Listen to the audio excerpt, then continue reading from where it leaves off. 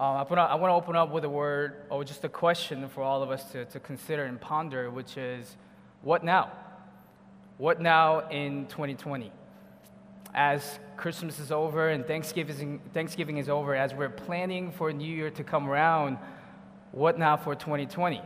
Some of us are super goal-oriented. You already have a list of things to do, right? Like things, the career goals, the family goals, relationship goals. And some of us are just not that goal-oriented. We just get by. But when New Year comes around, we always have this anticipation, expectation that some things will get a little bit different, some things will be a little bit better, and some things will certainly not get worse. And we all have this anticipation as we're setting our goals and preparing for New Year to come in just a few days. What now? What about the goals for the kingdom? What about the goals for the glorious mission for Jesus Christ?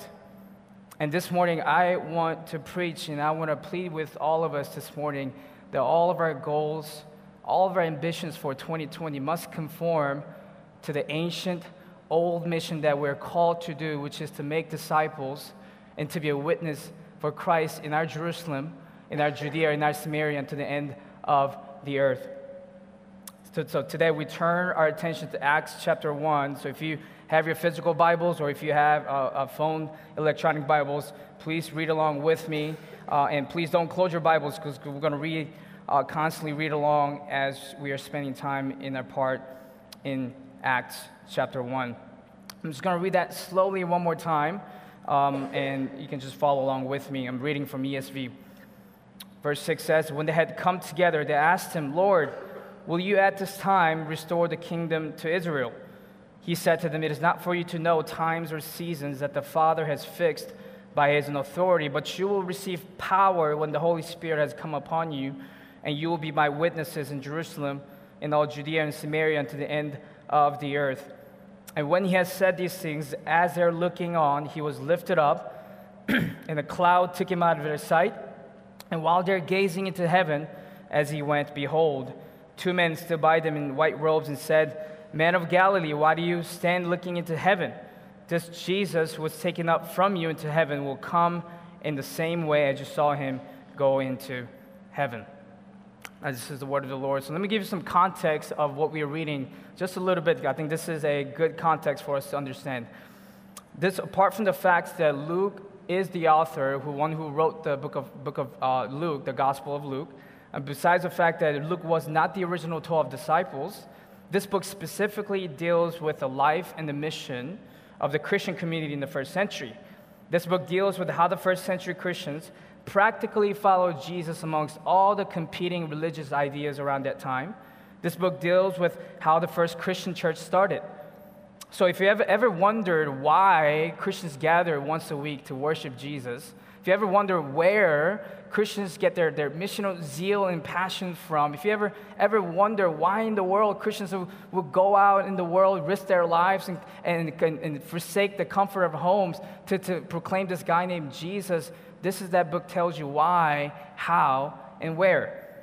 And with that being said, in our context, Jesus was risen. Just about a month ago, Jesus was crucified, and he was buried in the tomb under Roman Empire's rule. The fact that Jesus was crucified on the cross is a historical, universal fact that no atheist or no other religious leaders has ever disputed. The contention, however, was the fact whether Jesus was truly God. The contention still is whether Jesus was who he said he was, whether he was actually God. And this is not a talk for apologetic 101, so let me just spoil the ending by Jesus was risen from his death after the third day. And after Jesus was risen, he appeared to his disciples for 40 days, teaching the kingdom of God, speaking about the kingdom of God, and he told them, don't leave Jerusalem yet until you will receive the Holy Spirit, the very presence, the power of God. And then we come to our text, and Jesus was ready to go home. He's ready to go back home and to reclaim his glory, to reclaim his heavenly throne. So they gather one last time. They said, "Lord, will you at this time restore the kingdom to Israel?" Now, this question is a little bit strange, a little bit peculiar. The reason being is that on the other hand, this question was expected. This question was sort of, it's expected. Is that this is what they would ask? The reason being is that because according to Jewish tradition, when you promise the Holy Spirit, when you talk about the Spirit of God, that means it's the end time. The end is about to come. The fact that Jesus was risen from his death, in fact that Jesus promised him Holy Spirit, so the disciples had thought, okay, this is time. This is the end time. The Jesus is going to restore all things, and this is a time. And the fact that throughout history, Israel has been conquered by so many different civilizations, so many different nations, also added their expectation for Messiah. And by the way, the Jews are still waiting for this redemption. They're still waiting for the Messiah to come and restore the kingdom to Israel. And so many Old Testament prophecies are filled with the promises of the ultimate redemption for Israel. So in translation, here's what the disciples were asking. The disciples were saying, Jesus, now you're risen from his death. Now you're risen from your death. Now that you promised the Holy Spirit, are you now going to come and kick Roman Empire out? Are you going to restore the kingdom to Israel? Are you going to give her a glory back like the good old days? Are you going to judge the wicked finally, and you're going to bring ultimate hope and restoration to Israel? Their question was not misguided. In fact, it was expected. It wasn't that much of a stupid question. However, on the other hand, we cannot let the disciples off the hook that easy, because they've been warned several times when Jesus is alive. They've been warned that the timing and the nature of the kingdom of God. Jesus told in Matthew 24:36, concerning the day and hour, no one knows, not even the angels of heaven, nor the Son, but the Father only. Luke 17:20, the kingdom of God is not coming in ways that can be observed. So their mistake was not the fact that they asked the question. Their mistake was the fact that they misunderstood the concept of the kingdom. In their mind, the concept of the kingdom was limited to political and territorial kingdom, a nationalistic view of the kingdom. How do we know this? Because they asked the restoration of kingdom, not of the world, not of the other nations, but to Israel only. In their minds, the kingdom equated with kingdom of Israel, then their nation only. Their interpretation of the end time was tied to their nationalistic political redemption. Here's one scholar commenting on this passage. He said the apostles were still dreaming of political dominion, of the reestablishment of the monarchy, of Israel's liberation from colonial yoke of Rome.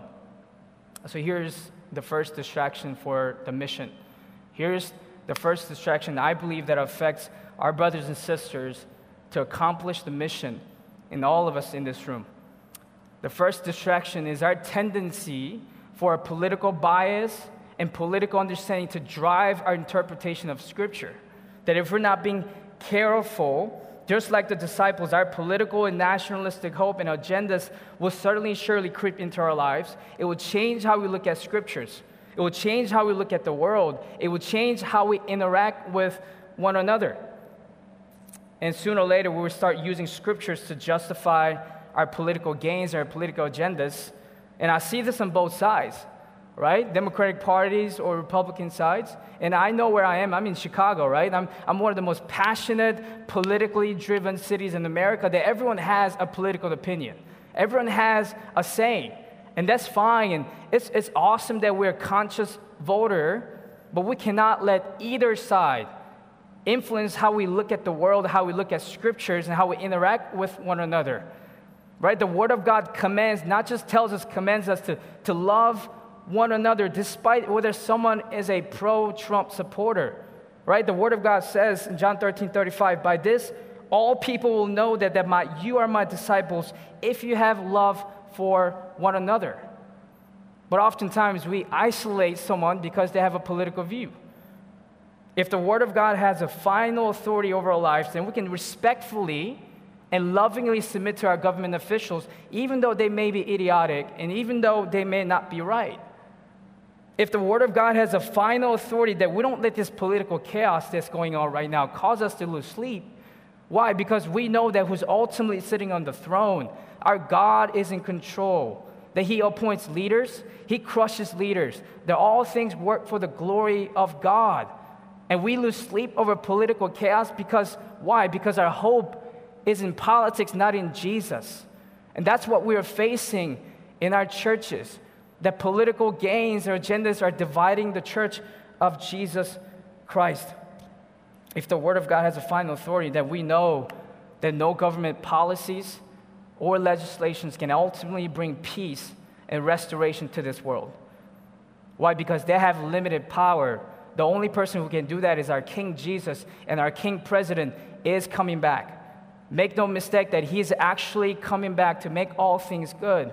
As Pastor Dave prayed for today, that today's not yet, this is not the time that Jesus comes back, but when he comes back, there'll be no more tears, there'll be no more pain. And when he comes back, on that day, every name shall bow, every tongue confess that Jesus is Lord. This is the gospel truth that we have. So let me ask you some questions, dear church family. Let me ask you some questions. Are you spending more time watching and obsessing over politics instead of spending time in the Word of God? Instead of fellowship with other saints and being part of the missions of God? Where's your time lies on? Are you losing sleep over politics instead of losing sleep over the fact that there are millions of people around the world who will perish apart from believing in Jesus today and tomorrow? Is your hope rest in politics? Are you spending more time obsessing over policies and legislations rather than eagerly waiting for Christ to come back? Where your hope lies in. And I want us to identify our tendencies this morning. I'm not just preaching to you, I'm preaching to myself too. Every time I preach, I'm not preaching to just the congregation, I'm preaching to my own soul. What are our biases and tendencies that are driving us, how we look at scriptures? This doesn't apply to just politics. This applies to the culture. This applies to the personal preferences. What are some ways that are driving us, how we look at scriptures? I want us to identify those tendencies this morning. I want us to identify where we are this morning. And I want us to come under the scripture of God as what it means to have a king. Even if we don't like what he says, we submit to the king. That's what it means to have a king over our lives. So first, I want us to identify our tendency, and this is the first great distraction, is our tendency for politics to get in the way of viewing scripture. And as they were distracted, they were confused, the disciples were about the nature of the kingdom of God. Jesus gently turned their attention in verse 7, and he says, "It is not for you to know times or seasons that the Father has fixed by his own authority." In other words, Jesus is saying, don't worry about the times and seasons, bro. Jesus, it's fixed. Our Father knows the time is fixed. But here's what you need to really worry about. Verse 8, your Father has, but you will receive power when the Holy Spirit has come upon you. You will be my witnesses at Jerusalem, in all Judea and Samaria, and to the end of the earth. Here, Jesus lays out our glorious mission that we're called to do. And then he lays out our missional identity. Then he lays out the scope of the mission. So we're going to just break it down one by one. First, what is this glorious mission that we're assigned to? What is this mission that I'm talking about? This glorious mission, Jesus said that we will be a powerful witness with power in our Jerusalem, in our Judea, in our Samaria, and to the end of the earth, in our city, in our state, in our country, and to the nations. This is the assignment that God has given all of us in this room. Second, what is our role? What is our identity in this? That we will be a powerful witness. What is the role of witness? Right? The role of witness is someone who has seen, experienced, and heard things, and he or she simply tells other people what he or she has experienced, heard, and seen. Then a Christian witness is someone who encountered the living Jesus, someone who knows the Father, someone who knows the Holy Scriptures and teachings of Christ, and someone who shows their love for their neighbors with their actions, and someone who also proclaims the Word of God, who Jesus is from the Word. It's not just actions alone. It's not just social justice alone, but it's with words that you're proclaiming the words of Jesus, saying that Jesus is God. But it's not just words alone.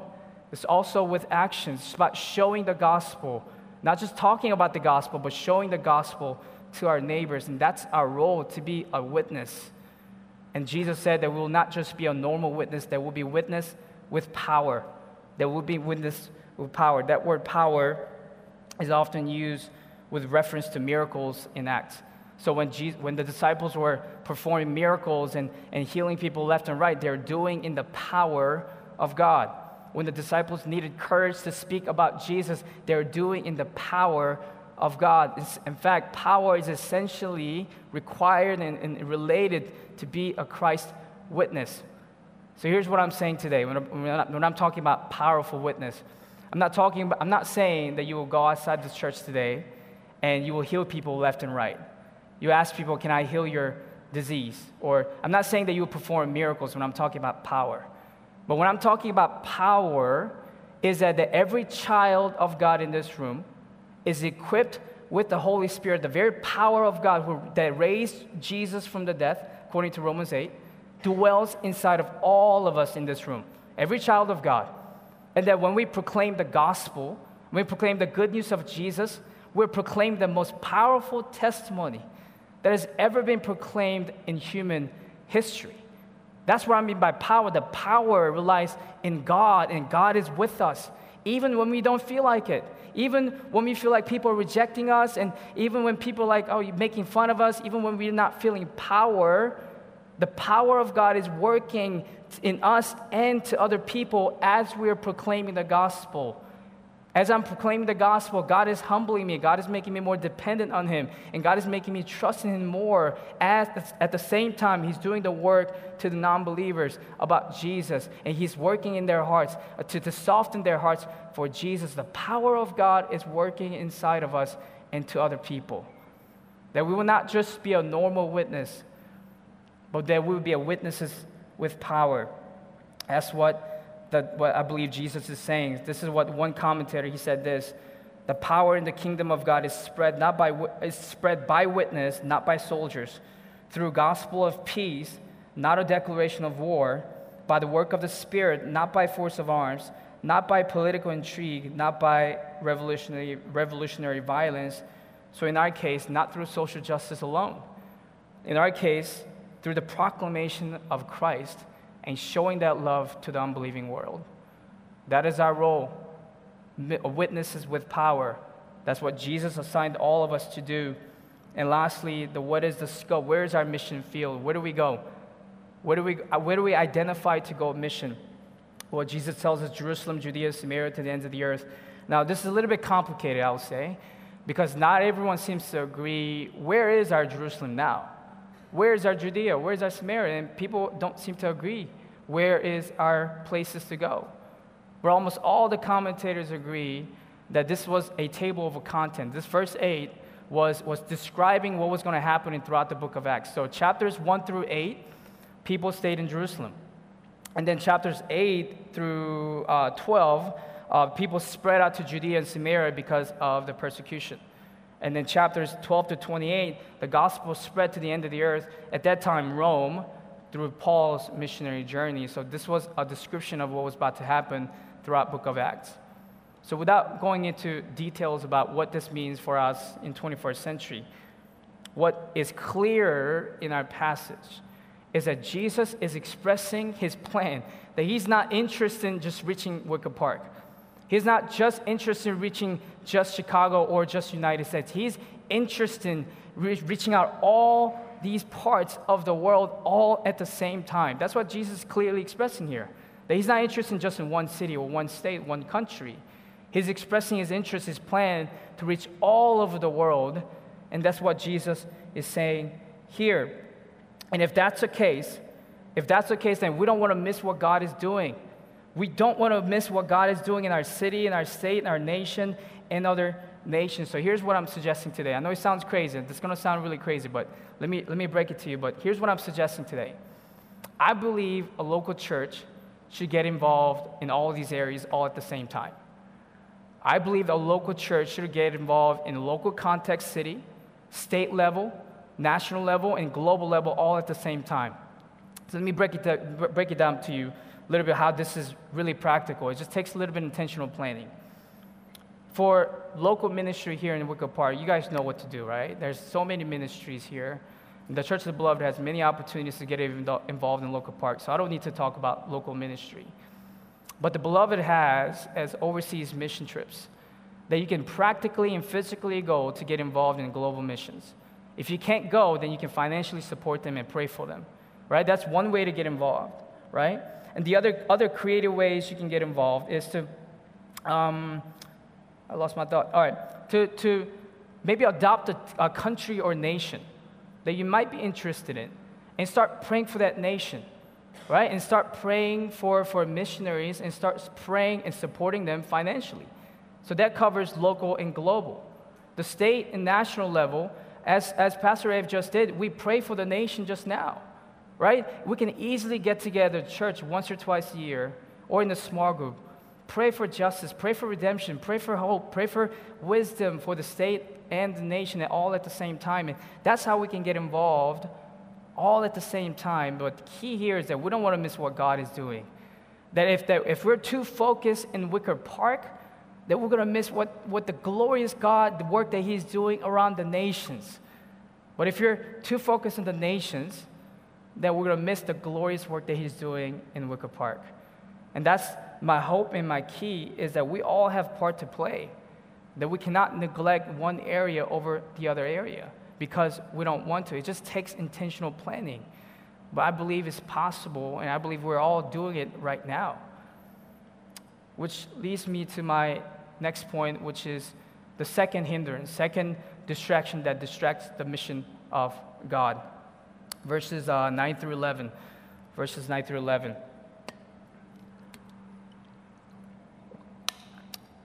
Verses 9 said that when He had said these things, as they're looking on, He was lifted up, and a cloud took Him out of their sight.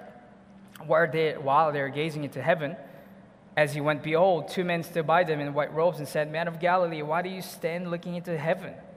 This Jesus who was taken up from you into heaven will come in the same way as you saw Him go into heaven." So this is what's happening here. As they're looking at the sky and looking Jesus going up, right, they were just looking. Not doing anything, they were just looking. And then the angels had to come down and said, why do you keep looking at the sky, man? Why do you keep staring? Don't you know that Jesus is coming? Didn't He tell you He's coming? But don't you have a job to do? Don't you have a mission to accomplish?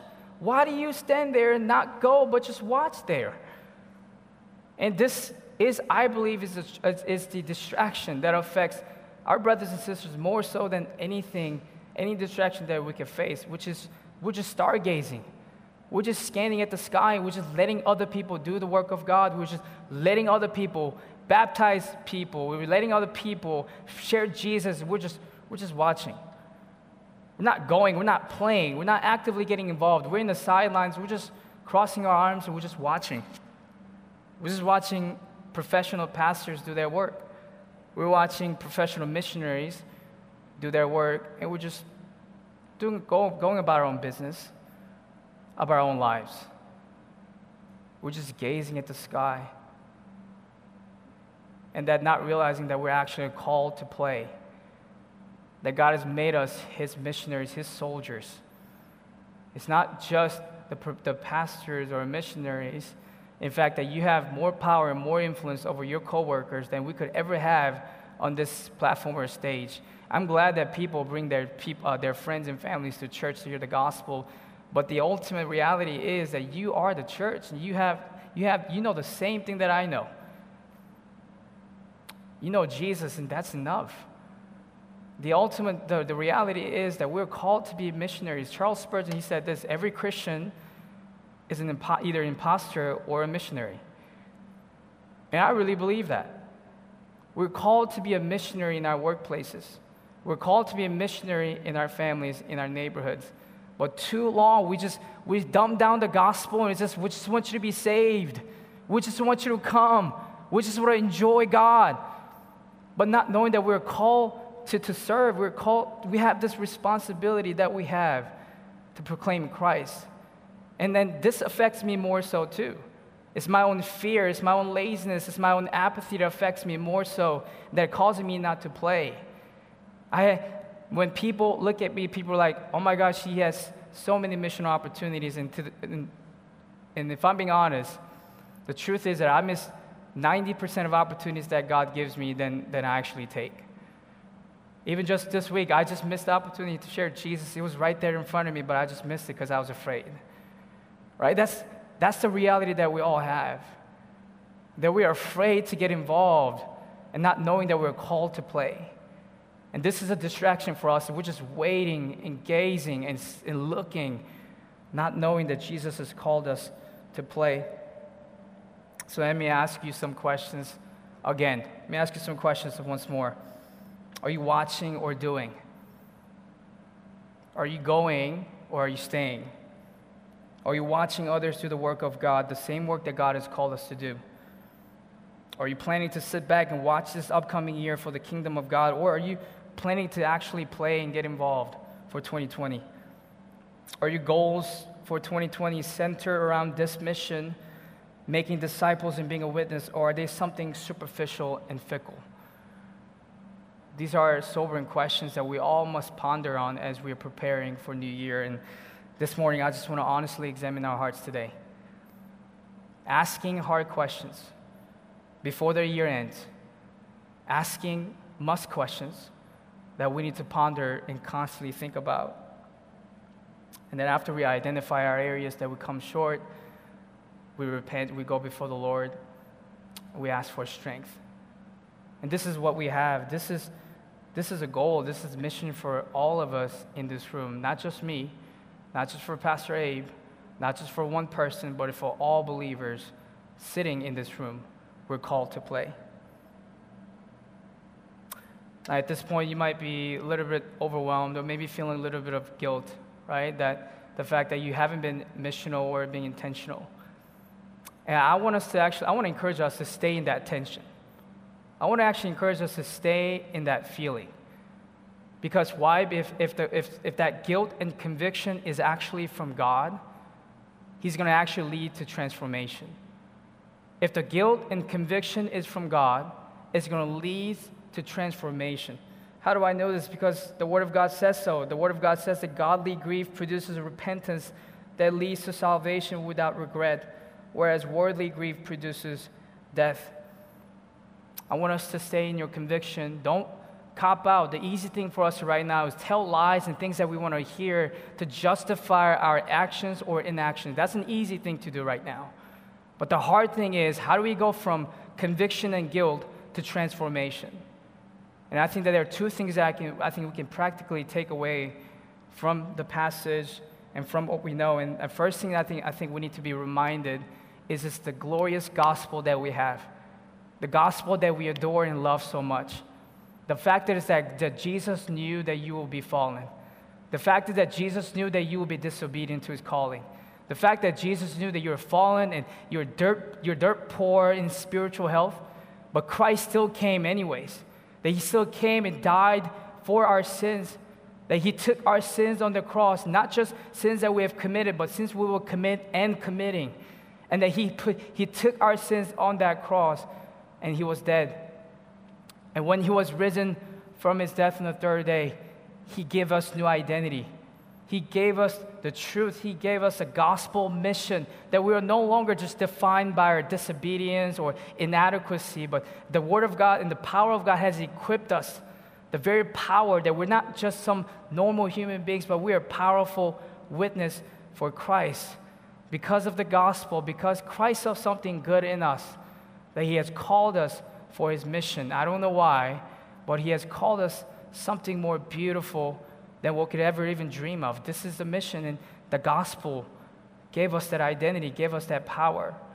So I want us to be reminded of that beautiful gospel that we're always going to be sinful, but Christ is always good. That Christ, as His beloved children of God, and not only just made us His beloved children, but He has called us His soldiers and missionaries because of the work of the gospel. That is the gospel truth that we hold on to, that we love so much. And the last thing I want to remind, and this is the last thing I'm going to say, is this. The angels told the disciples that Jesus is coming back. Jesus is coming back in the same way that He ascended to heaven. Glorious and personal. But we know that in Revelation, Jesus is coming back in more glorious ways than we could ever imagine. When he ascended to heaven, only his disciples saw him. But when he's coming back, every eye shall see him. On his ascension, he was alone, going into heaven alone. But on his return, Jesus will come with millions of his saints of God. The armies of heaven, according to Revelation 19, it says that, oh, behold, a white horse, the one who is sitting on his call, faithful and true and in righteousness. Jesus is going to come back in glory. And if he's coming back soon, which he is, and I believe that we must have the urgency to proclaim Jesus. The fact is that there are thousands of people in 2020 will die apart from believing in Jesus, and they will spend their rest of their lives in hell. That's the gospel truth. The fact is there are millions and billions of people who will perish apart from hearing the name of Jesus Christ. And that's a truth. That's what we believe. That's why we are so passionate. That's why time is running out, so that we can tell people and plead people, the time is running out. Jesus is coming back. But we plead on behalf of them, turn from their sins. Turn from their sins. And this is a gospel truth that we have, that God has called us all of his ambassadors. God has called us all of his soldiers. This is the best part. God has made us his plan A and not plan B. The ways that he reaches the world is through us. Not through supernatural miracles, not through technology, not through money, but the only prime way, the plan A that God has ordained to reach the world is through us, normal people, you and I, moving to overseas, moving to Wicker Park, moving to different places for the gospel. We are the plan A. And I just want to plead with you as you're preparing for New Year and as you're ending 2019, I want us to be reminded what we are called here in the first place. It's not just for us to enjoy fellowship, although fellowship is great, and praise God for fellowship. But we're called here for more than what we are called to, what we're doing now. And let me end you with one quote. One scholar, which I love, his quote, he said this: Church of Christ, the records of these acts of the Holy Ghost have never reached completeness. This is one book which has no proper close, because it waits for new chapters to be added so fast, so far as the people of God shall reinstate their blessed spirit in his holy seat of control. So what he's trying to say is the book of Acts is an unfinished story. There's only 28 chapters in book of Acts. But if you look at the book of Acts at the ending, it just seems very anticlimactic. The reason is that Luke is inviting us to be part of Acts 29. The part of Acts 30, the part of Acts 31, that our stories, our missional stories right now are being written in the book of life. We are part of Acts 29. We are part of Acts 30. And I pray that when God calls us, when God gives us opportunities, we will say the same words that Isaiah said to God: God, send me, here I am, send me. And that's the word of God. So would you bow your heads with me and pray?